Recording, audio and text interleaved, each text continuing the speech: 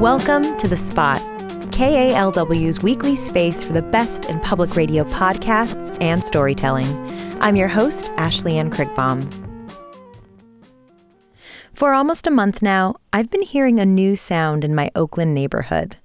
From inside my house, it's pretty faint, but when I open my back door, the loud blades of helicopters and the sirens of dozens of police cars bombard my small back porch. I'm used to hearing one or the other on any given night, but not this many, and not together like this, and not for so many days and weeks in a row. This is a new sound for me. If you're in downtown Oakland, you might have heard this instead. Black Lives Matter, do this for Mike Brown. Or if you were in front of the Oakland Police Headquarters earlier this week, it was more like this. Indict, convict, send that killer cops to jail. The whole damn system is guilty as hell. Indict. Since last month's verdict not to indict police officer Darren Wilson for fatally shooting Michael Brown in Ferguson, Missouri, demonstrations have been happening steadily here, thousands of miles away in San Francisco and Oakland.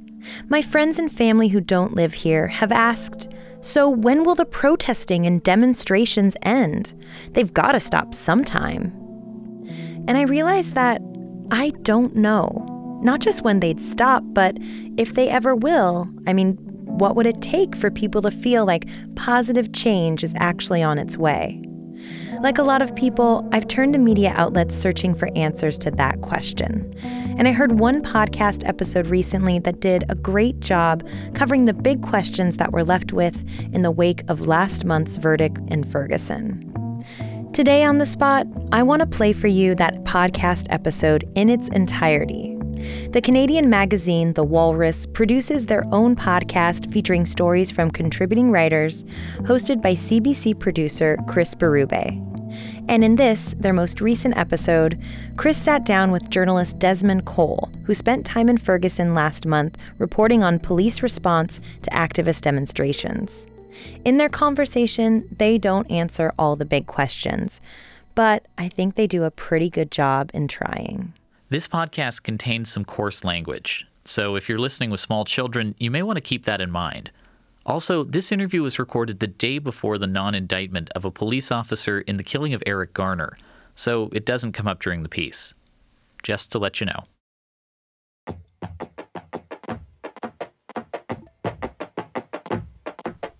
Before I went down, I was expecting demonstrations, confrontations with police. I was prepared for things like tear gas, and I brought my goggles and I brought some equipment to try and protect myself. I was mostly focused on conflict, I would say. That's what I was bracing for. That's not what happened. Desmond Cole is a journalist based in Toronto. He arrived in Ferguson, Missouri, the day after the grand jury's decision not to indict Officer Darren Wilson in the shooting death of Michael Brown. Over the course of the next 6 days, Desmond met a lot of people in and around Ferguson, and he wrote about them for the Walrus blog. He also recorded a lot of tape. Today on the Walrus podcast, Desmond Cole with letters from Ferguson. Don't shoot! Don't shoot! No peace! No peace! No peace! In our hearts, with the eyes of faith, we understand that our brother Michael did not die in vain. Yes, Lord. And that lots of good is able to come out of this tragedy. Hallelujah. When we work together with you. You just heard me say 6 white women, 3 white men, 2 black ladies, and 1 black man. Do the math. 6 plus 3 is 9. They got the 9 they needed, not to indict him.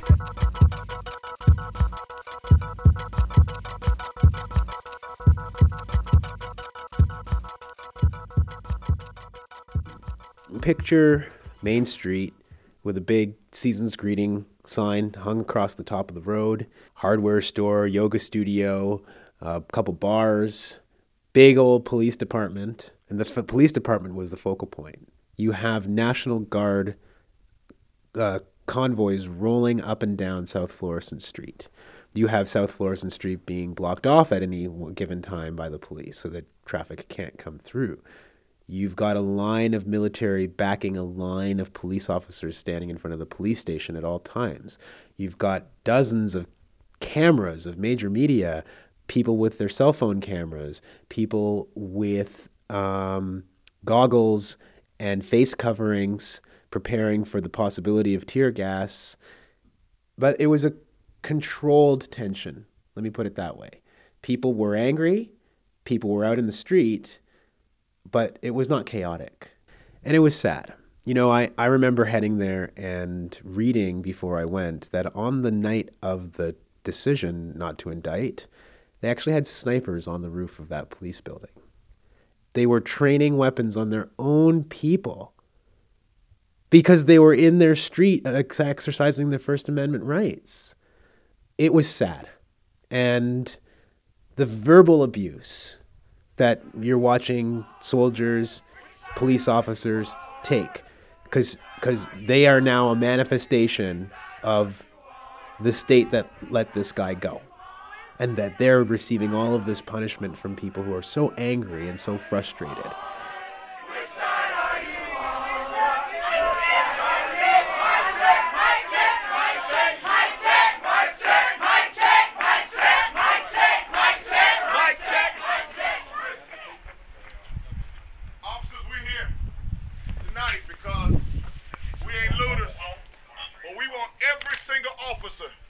To treat us, I want the officers to make sure y'all hear me.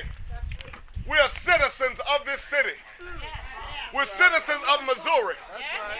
And we're expected not to be gunned down by our skin color, but we're expected to be treated with dignity and with respect. Amen. Just because we're walking down the road with our flip-flops and our hoodies on, don't make us a thug. Thank you. Don't make us ignorant. Thank you. Don't make us uneducated. And we're tired of you treating us as such. And if we have to shut down every store in this community, change will happen, and it will happen now.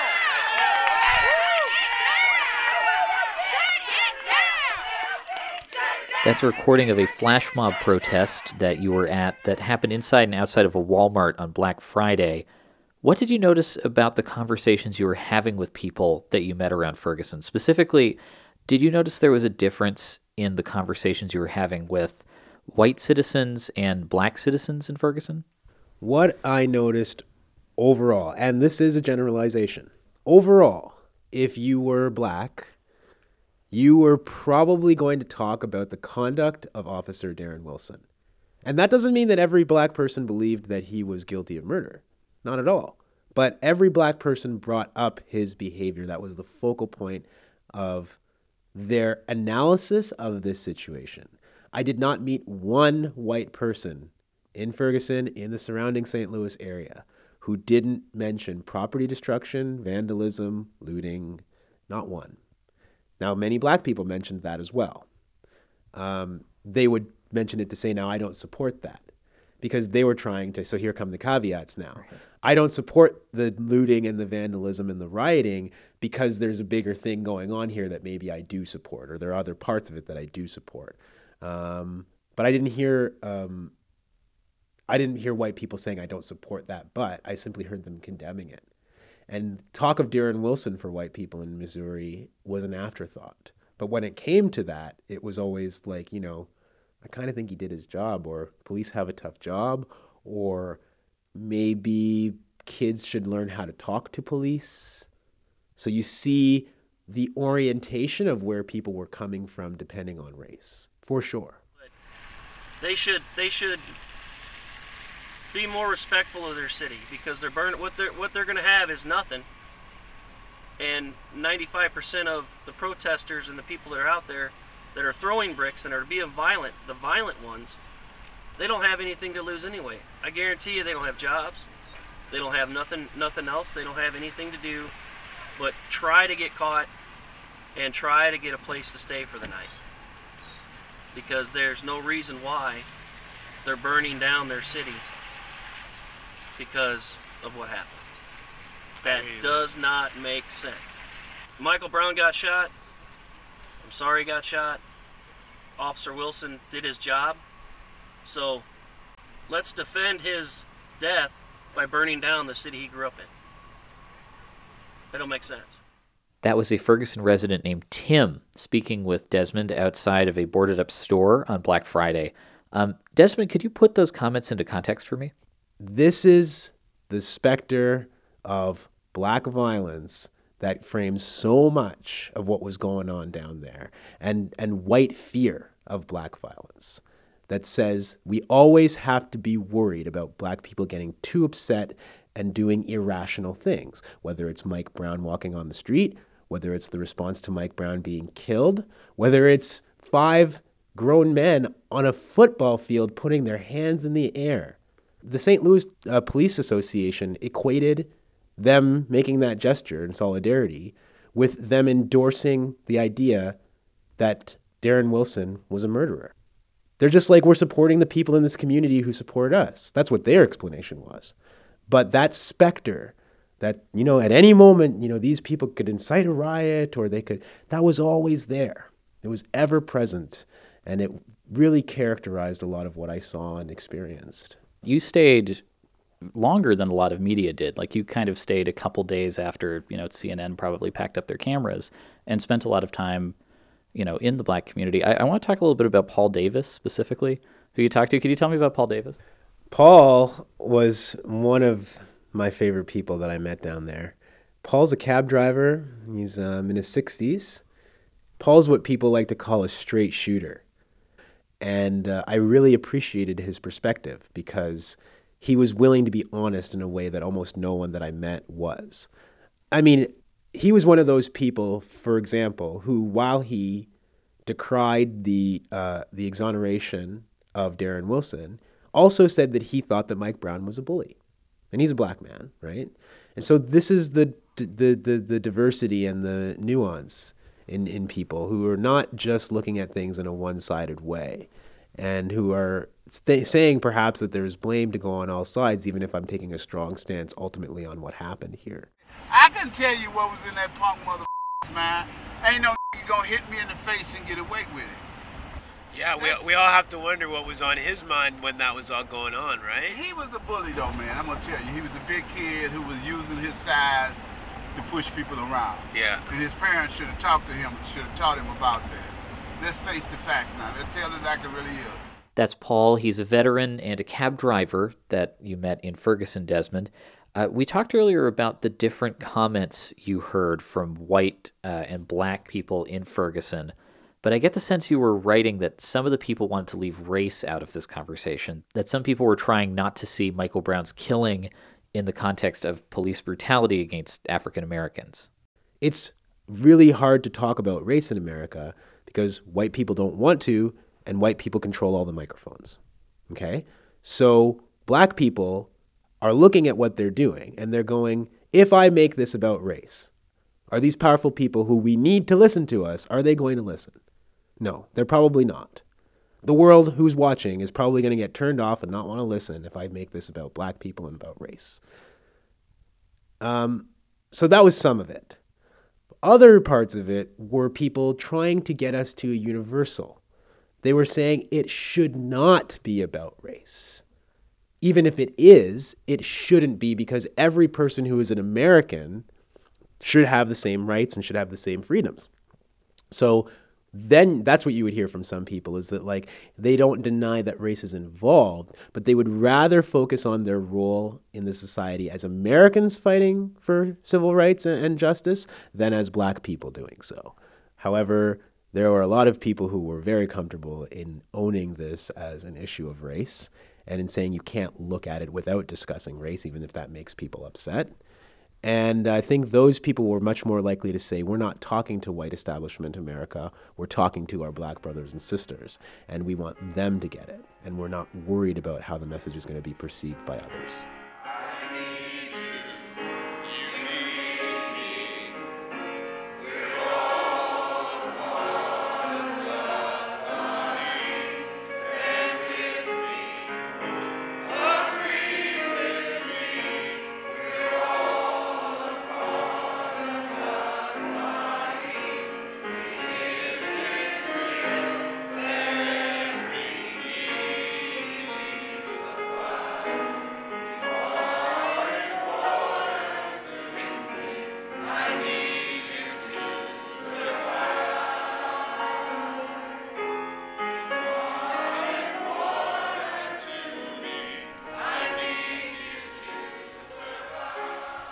That's a hymn from the NAACP service that you wrote about in your last post for the Walrus. Could you set the scene for me there? Yeah, so it was a beautiful, very warm Saturday, and I went to an old church. This is a church founded 2 years after the end of the Civil War. You know, the NAACP, local, state chapters from around the area, and even the national president are all at this church, and they have a service to kind of, buoy people's spirits and give them a send-off because they're about to embark on a 120-mile, that's about 200 kilometers, 7-day march from Ferguson, and specifically from the spot where Mike Brown was killed, to Jefferson City. And Jefferson City is where the governor resides and operates out of, and they have some messages for the governor that they'd like to see the Ferguson police chief removed, and that they'd like to see some rules around racial profiling in the state to be changed. So they all gather in a church, have a beautiful, beautiful church service. I admit I completely broke down and cried during that church service because it was very emotional and beautiful. And I'd been taking in images and stories for 5 days of people who were really suffering, and I think that was the moment when it really finally got to me. So Desmond, what happens after the service when all these people, they get on a bus, they drove down to Canfield Street, that's the street where Mike Brown was shot, and they start to march? What happened at that point? They were greeted by an unsuspecting, mostly, group of local residents who were keeping watch around this vigil for Mike Brown, and who, I didn't meet one person there who knew that the NAACP were coming through. They had no idea that this was going to be the place where they were starting this march, let alone what the march was and what its objectives were. There was a lot of anger. There was a lot of shouting. There was a lot of, who do you guys think you are coming down here to our neighborhood now? And we've been out here for months protesting this young man's death, and you show up today and you bring cameras with you. Who do you think you are? And, that was a difficult thing to have to see, because you're looking at people who are struggling and grieving and who are all in their own way looking for answers, and who are now turning on each other and asking each other not just difficult questions, but really kind of questioning each other's motives in some cases. I'll say that the people in the town, in the area, were questioning the motives of the organizers of the NAACP. So what happened next was fascinating because, the march had to continue, and many people continued on through after several minutes, but many of the NAACP organizers stayed, and there were also people who were there who were from all over the country. And I started talking to people, and there were people from North Carolina, and there were people from New York and Kentucky and Colorado and California. And in one way or another, they had all come from Illinois across the border of Missouri. They had come to show their solidarity. And they had come to this site because that street, Canfield Drive, had just been opened up by the police. That whole area where many buildings were burned and many businesses destroyed. I say boarded up, but the roads had been closed as well. The roads only opened right before the NAACP started marching. So people who had been waiting to get in there to see this memorial all came in. And so you have this big procession of NAACP leaders, but then people from all over the place also coming in at the same time, confronting these residents who they're not ready for any of it. People started talking. The anger and shouting gave way to listening, gave way to people saying, we know you're angry, we understand why you're angry, we're here to support you. How can we help you guys? And that turned to the residents telling them, we need you to come down here with food. We couldn't get out of here, and all the businesses are burned down, and so you have to walk a mile to get something to eat. And we could have used some help. Come down here when it's raining and see how we're doing. There are elderly people who can't walk the mile to go get the food. Come help us out. And it ended with people hugging, people exchanging contact information, people exchanging promises to return, and really connections actually being made, like really for real, people saying, I didn't come all the way down here from Kentucky just for a photo op. I actually want to know how you're doing in 6 months. I'm getting emotional just telling you about it right now because that was so powerful. Because people really do care about what's happening to people in Ferguson. They relate. They want to help. And that was what I saw over and over again. Do you feel like there's a support network for these people in Ferguson after next week, after all the cameras have gone home? I think that there's great potential for that. I also think that the protests that got all this attention in the first place are not going to stop. I'm pretty convinced of that from the conviction that I saw of people and from the fact that must be made always central to all of this, that they've been doing this for 4 months now. This is not new. It was new for everyone last week when a big indictment was going to come down and they thought they were going to see some people get tear gassed. Then it was new for them. It's not new for the people who are down there. So they didn't stop 2 months ago. They didn't stop 1 month ago. They're not going to stop, as far as I can see. So let's call this what it is. This is a movement. It's not burning cars in Ferguson or burning buildings in Ferguson. Something important is happening in terms of the safety of Black people and the value of their lives in that country. And they're responding.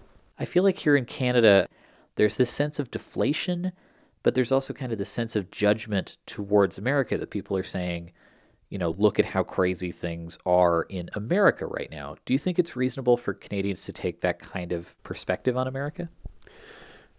Well, was it reasonable for people to say, wow, look at those crazy Americans? No, it's not reasonable, but it's one of our favorite games in this country. But let's remember the names of Sammy Yatim, shot at 9 times by a police officer after being alone on a closed streetcar. Let's remember the name of Michael Elegon. Let's remember Jeffrey Rodica. Let's remember Junior Manon, all killed by police. What did we do? So I think that the problem that we have in this country is that because we think that we're better than the Americans, we're not paying attention to what's happening in our own backyard. We're not marking the names of the people this is happening to here, and we're not honoring the value of their lives, even as we continue to look at America and say, look how much better we're doing.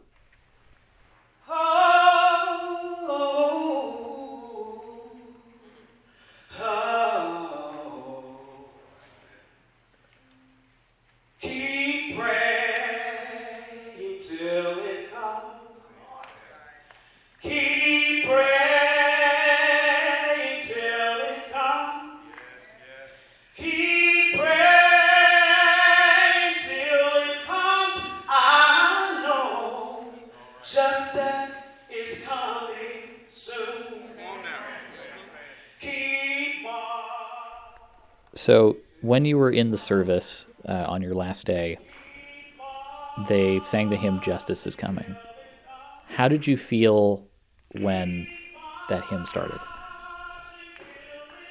Well, I told you I had a big breakdown in the church that day.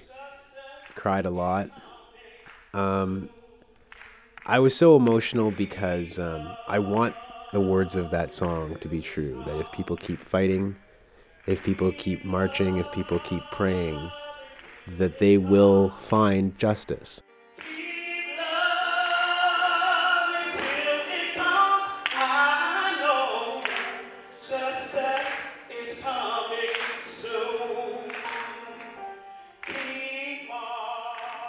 I don't want to have to go through airport security or border services and be wondering what's going to happen when the police start walking up to me. I don't want that as a journalist and as a human being.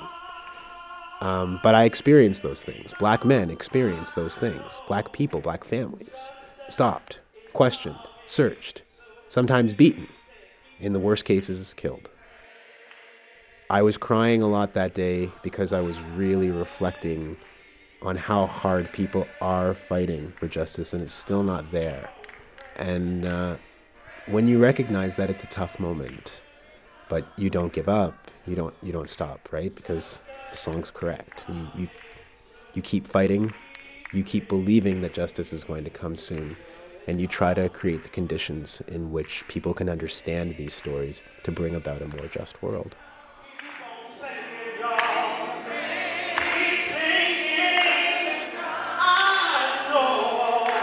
Justice is coming soon. Let me hear you say that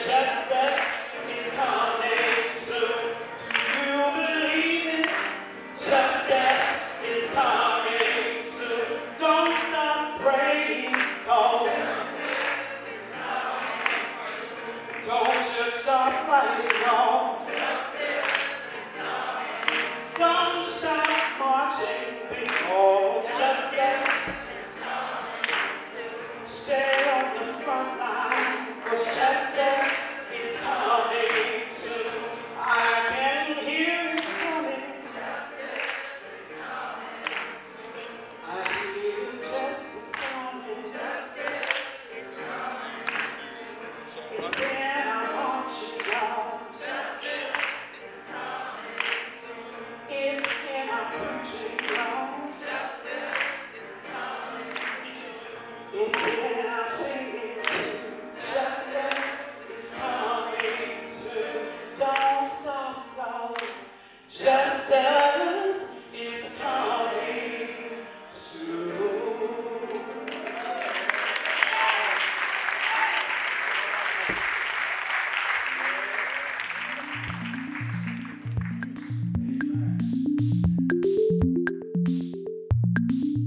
Desmond Cole is a Toronto journalist and a staff writer for Torontoist. You can see all of his Ferguson coverage on the Walrus blog, thewalrus.ca. This podcast was edited by Tori Allen. All of the audio was taken by Desmond Cole in Ferguson. The online editor of The Walrus is Matthew McKinnon. Thanks for listening. For The Walrus, I'm Chris Berube.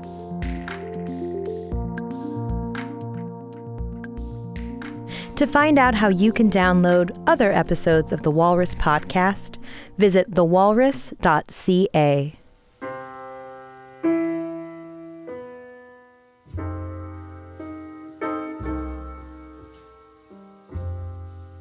That's it for today's episode of The Spot.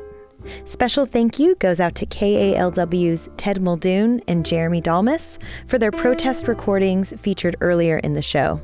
You can find this episode and more at kalw.org. Look on the homepage for the little blue letters that spell out The Spot. And tell me what you want to hear on The Spot. If you have a suggestion for a podcast we should feature, please drop me a line at thespot@kalw.org. I hope you have a fantastic holiday if you're into that sort of thing. And I'll see you in 2 weeks, right back here on The Spot, only on KALW San Francisco.